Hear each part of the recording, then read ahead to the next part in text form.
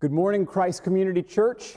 What a blessing, what a privilege, what an honor to be with you virtually.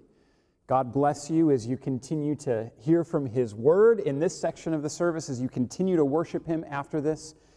And may God bless this series as we work our way through mission and vision and core convictions. These are things that were developed by Orland Park Christian Reformed Church a couple of years ago, and I pray that God might make use of them to be worthwhile in your particular context. Today we're going to be talking about the mission. Now, this mission statement is something that was uniquely crafted for the context in which I'm serving, but this is not a mission statement that is confined to one particular context. And as I talk about it, you're going to see how it is that this should be relevant to Christians across the globe. And by God's grace, I'm praying that it will be relevant right here, right today, and in this community. So let's take a look at a section of Scripture. I'm going to read from Romans chapter 6, and then we're going to hear this message about mission. Now, oftentimes when I preach, I'll take one section of Scripture and I'll really sit there the whole time. This sermon is going to be a little bit different in that we're going to take a look first at Romans chapter 6, but this mission statement is going to take us through a bunch of the Scriptures. So I guess we've got to bring our A game today as we get ready to hear of a lot of different sections of Scripture. All right, Romans chapter 6, verses 12 through 14. Just 3 verses. Let's remember as we hear this that this is God's Word. Let not sin, therefore, reign in your mortal body to make you obey its passions.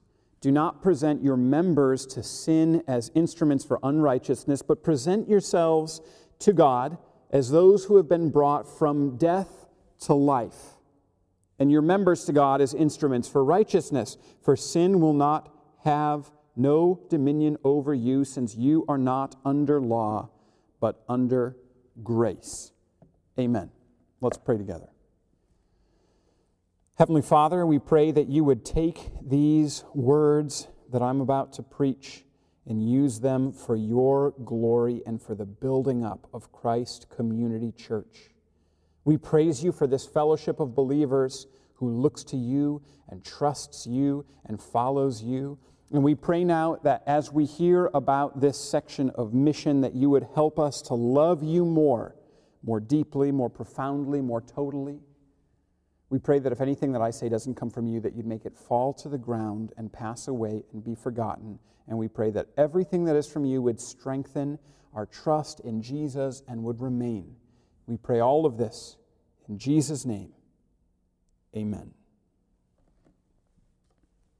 Today we're going to be talking about a mission statement, one that makes sense in the light of this section of Romans that I've just read. Let me read to you that mission statement very simply. The gospel of Jesus Christ compels us to worship, serve, and learn about God, and by the transforming power of the Holy Spirit, to take that gospel to our community and the world. Let me read that one more time.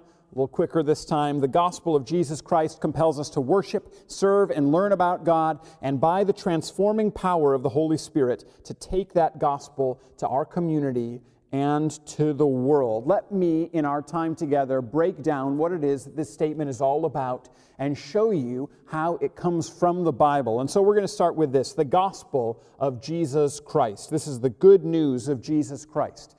So the beginning of the statement is this: the gospel of Jesus Christ compels us. So what is the gospel? This is an important way for us to start. What is the gospel? Now, if I were to come to you and ask you this question, what is the gospel? I want you to think for just a second, how would you answer? How would you answer that? What is the gospel? Now, if you're anything like me, for much of your life, you've heard the phrase gospel and you've thought about the phrase gospel. It may be, however, if you are like me, that the first time somebody comes and asks you what it is, you have a hard time articulating it.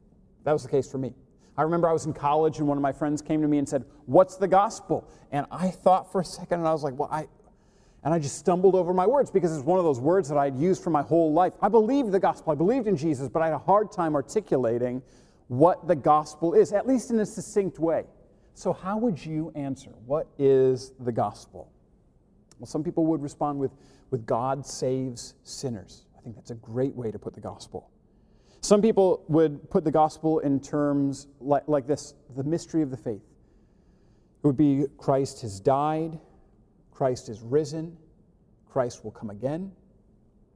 That is a great way to put the gospel. Some people would describe it in terms of John 3:16. For God so loved the world that he gave his only Son, that whosoever believes in him should not perish but have everlasting life.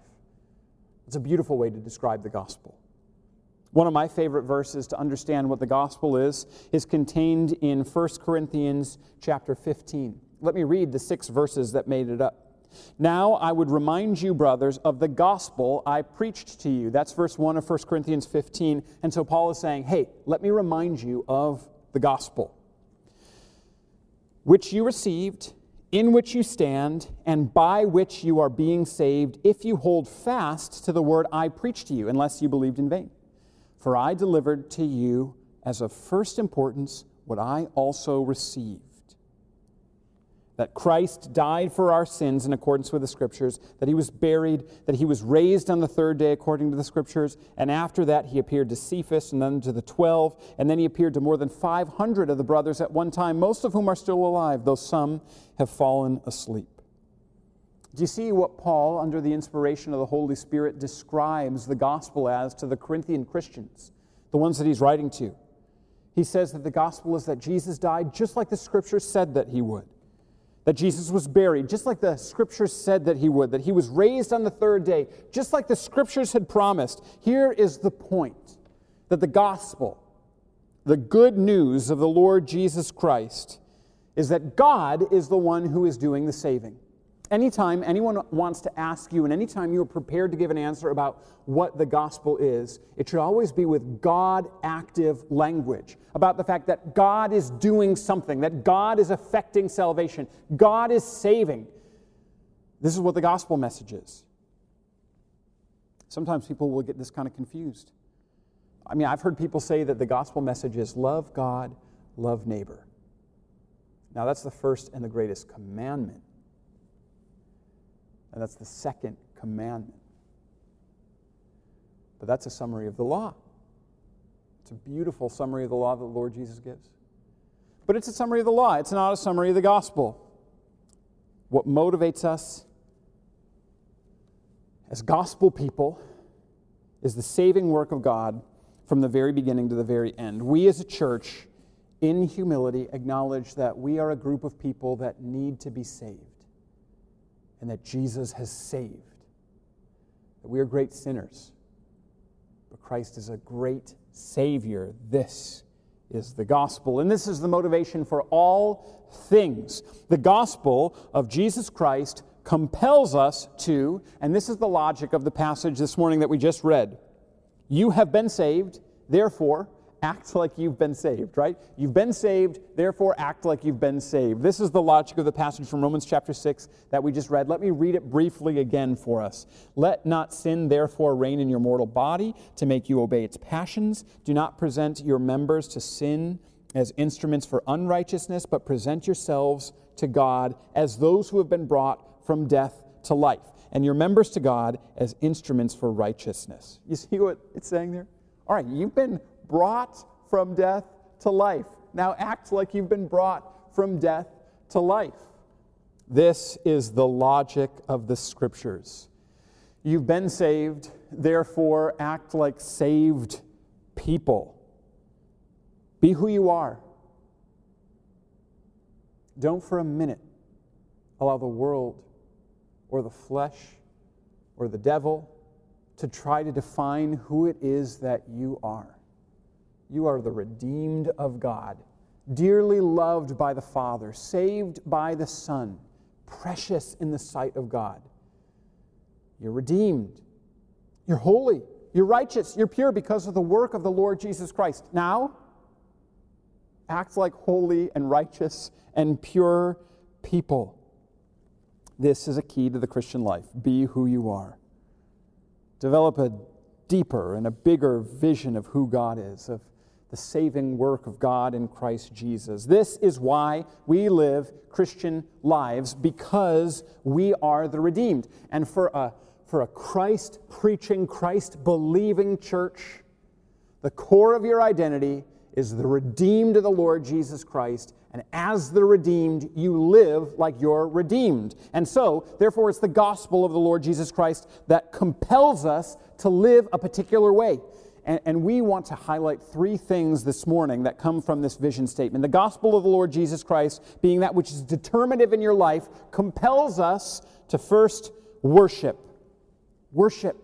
This is the goal of every human life, to worship.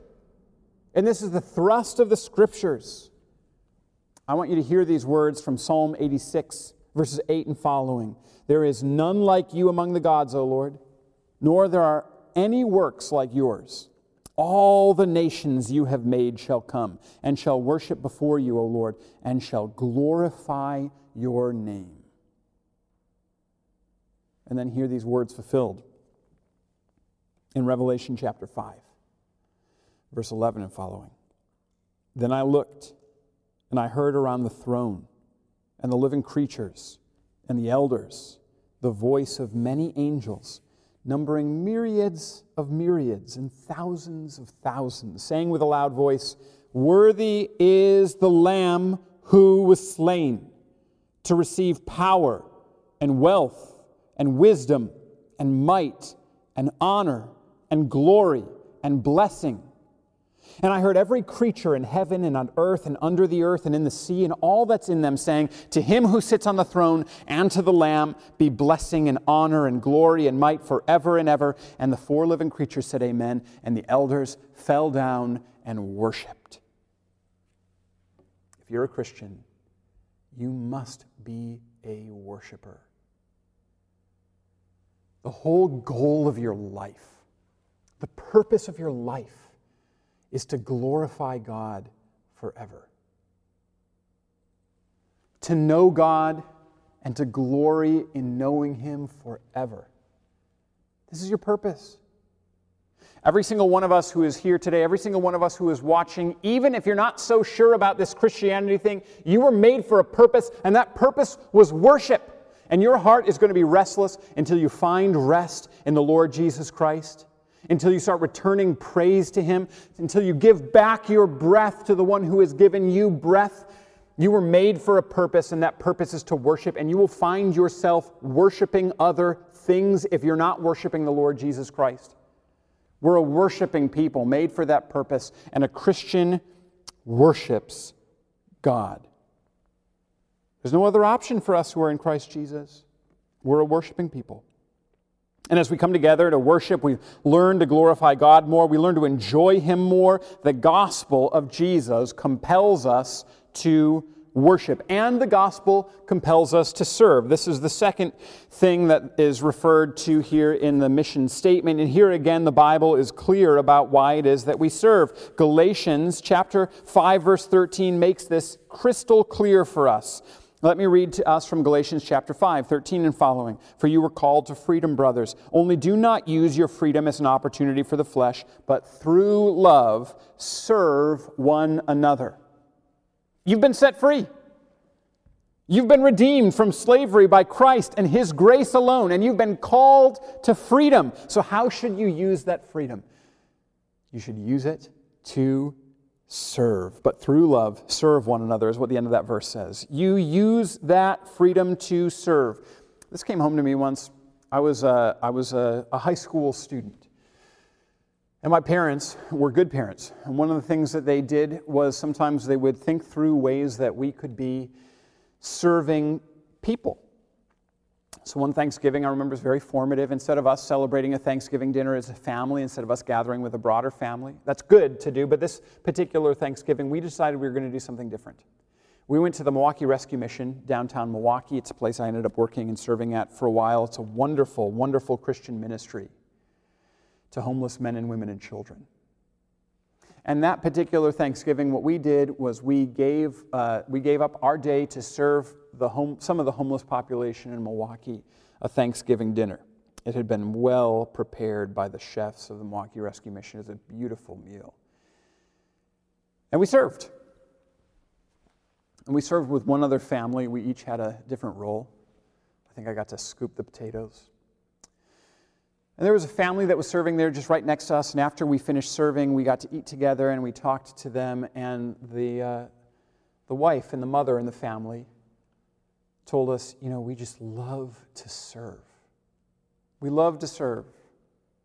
We love to serve so much that a couple years ago we decided that we were going to sell our home and move into a smaller home so that we would have more money to give to other people. And we decided that we moved into a smaller home so that we had to spend less time cleaning and we could spend more time serving. And they decided that they were going to reorient their entire life around serving because of what God had done for them. That's a beautiful example to me, one that continues to stick with me. Those who are redeemed by the Lord Jesus Christ serve. And if you are somebody that knows Jesus, you're called to worship and you're called to serve. Now, there are many ways that one person or another might be called to serve. One of the things that is important for you to do today is for you to consider ways that you might be able to serve within the context of Christ Community Church. How is it that you can give of your time and your energy and your thoughts and your prayers to the congregation? Maybe it's just by determining that you're going to pray every day for someone within the congregation. Maybe you're going to find out about the needs and pray for that person. That's a wonderful way to serve. I'm not particularly acquainted with all the needs of the congregation at this very moment. And one of the challenges is that COVID has really thrown everything up in the air, but I know that there are ways that we are called to serve. And one of the things that you and I should do today is to spend time thinking, how is it that within the Christ Community Church community, how is it that I can use my mind and my heart and my energy to serve? How can I serve?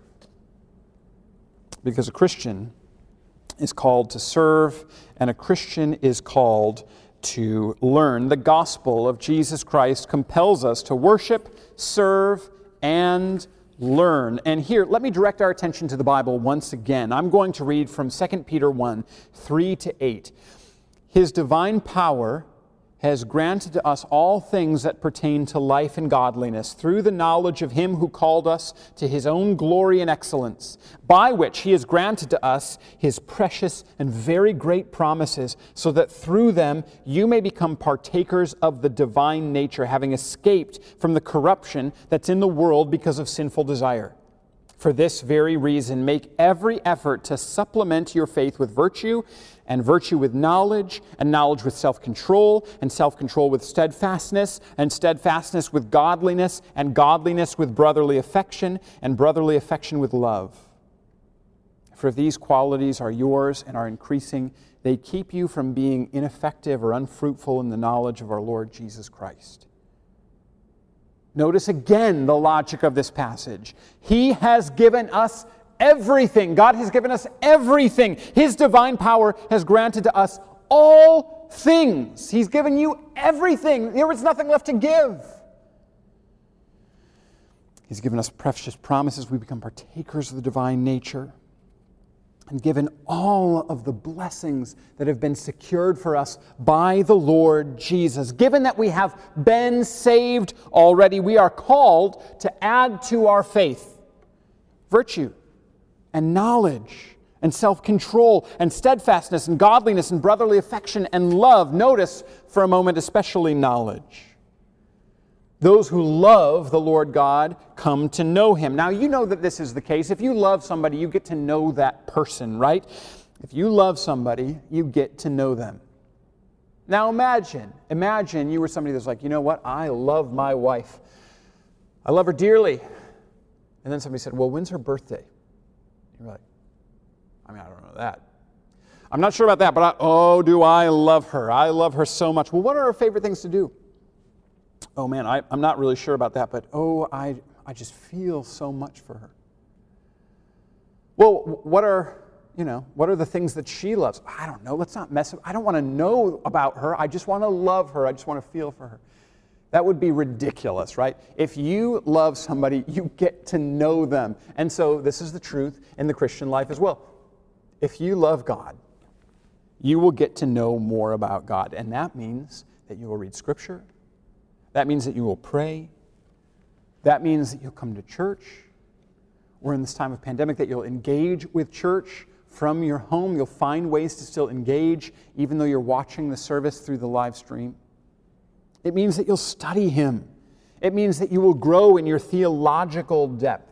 If you love God, you will come to know Him better. Here's the way that the mission statement ends.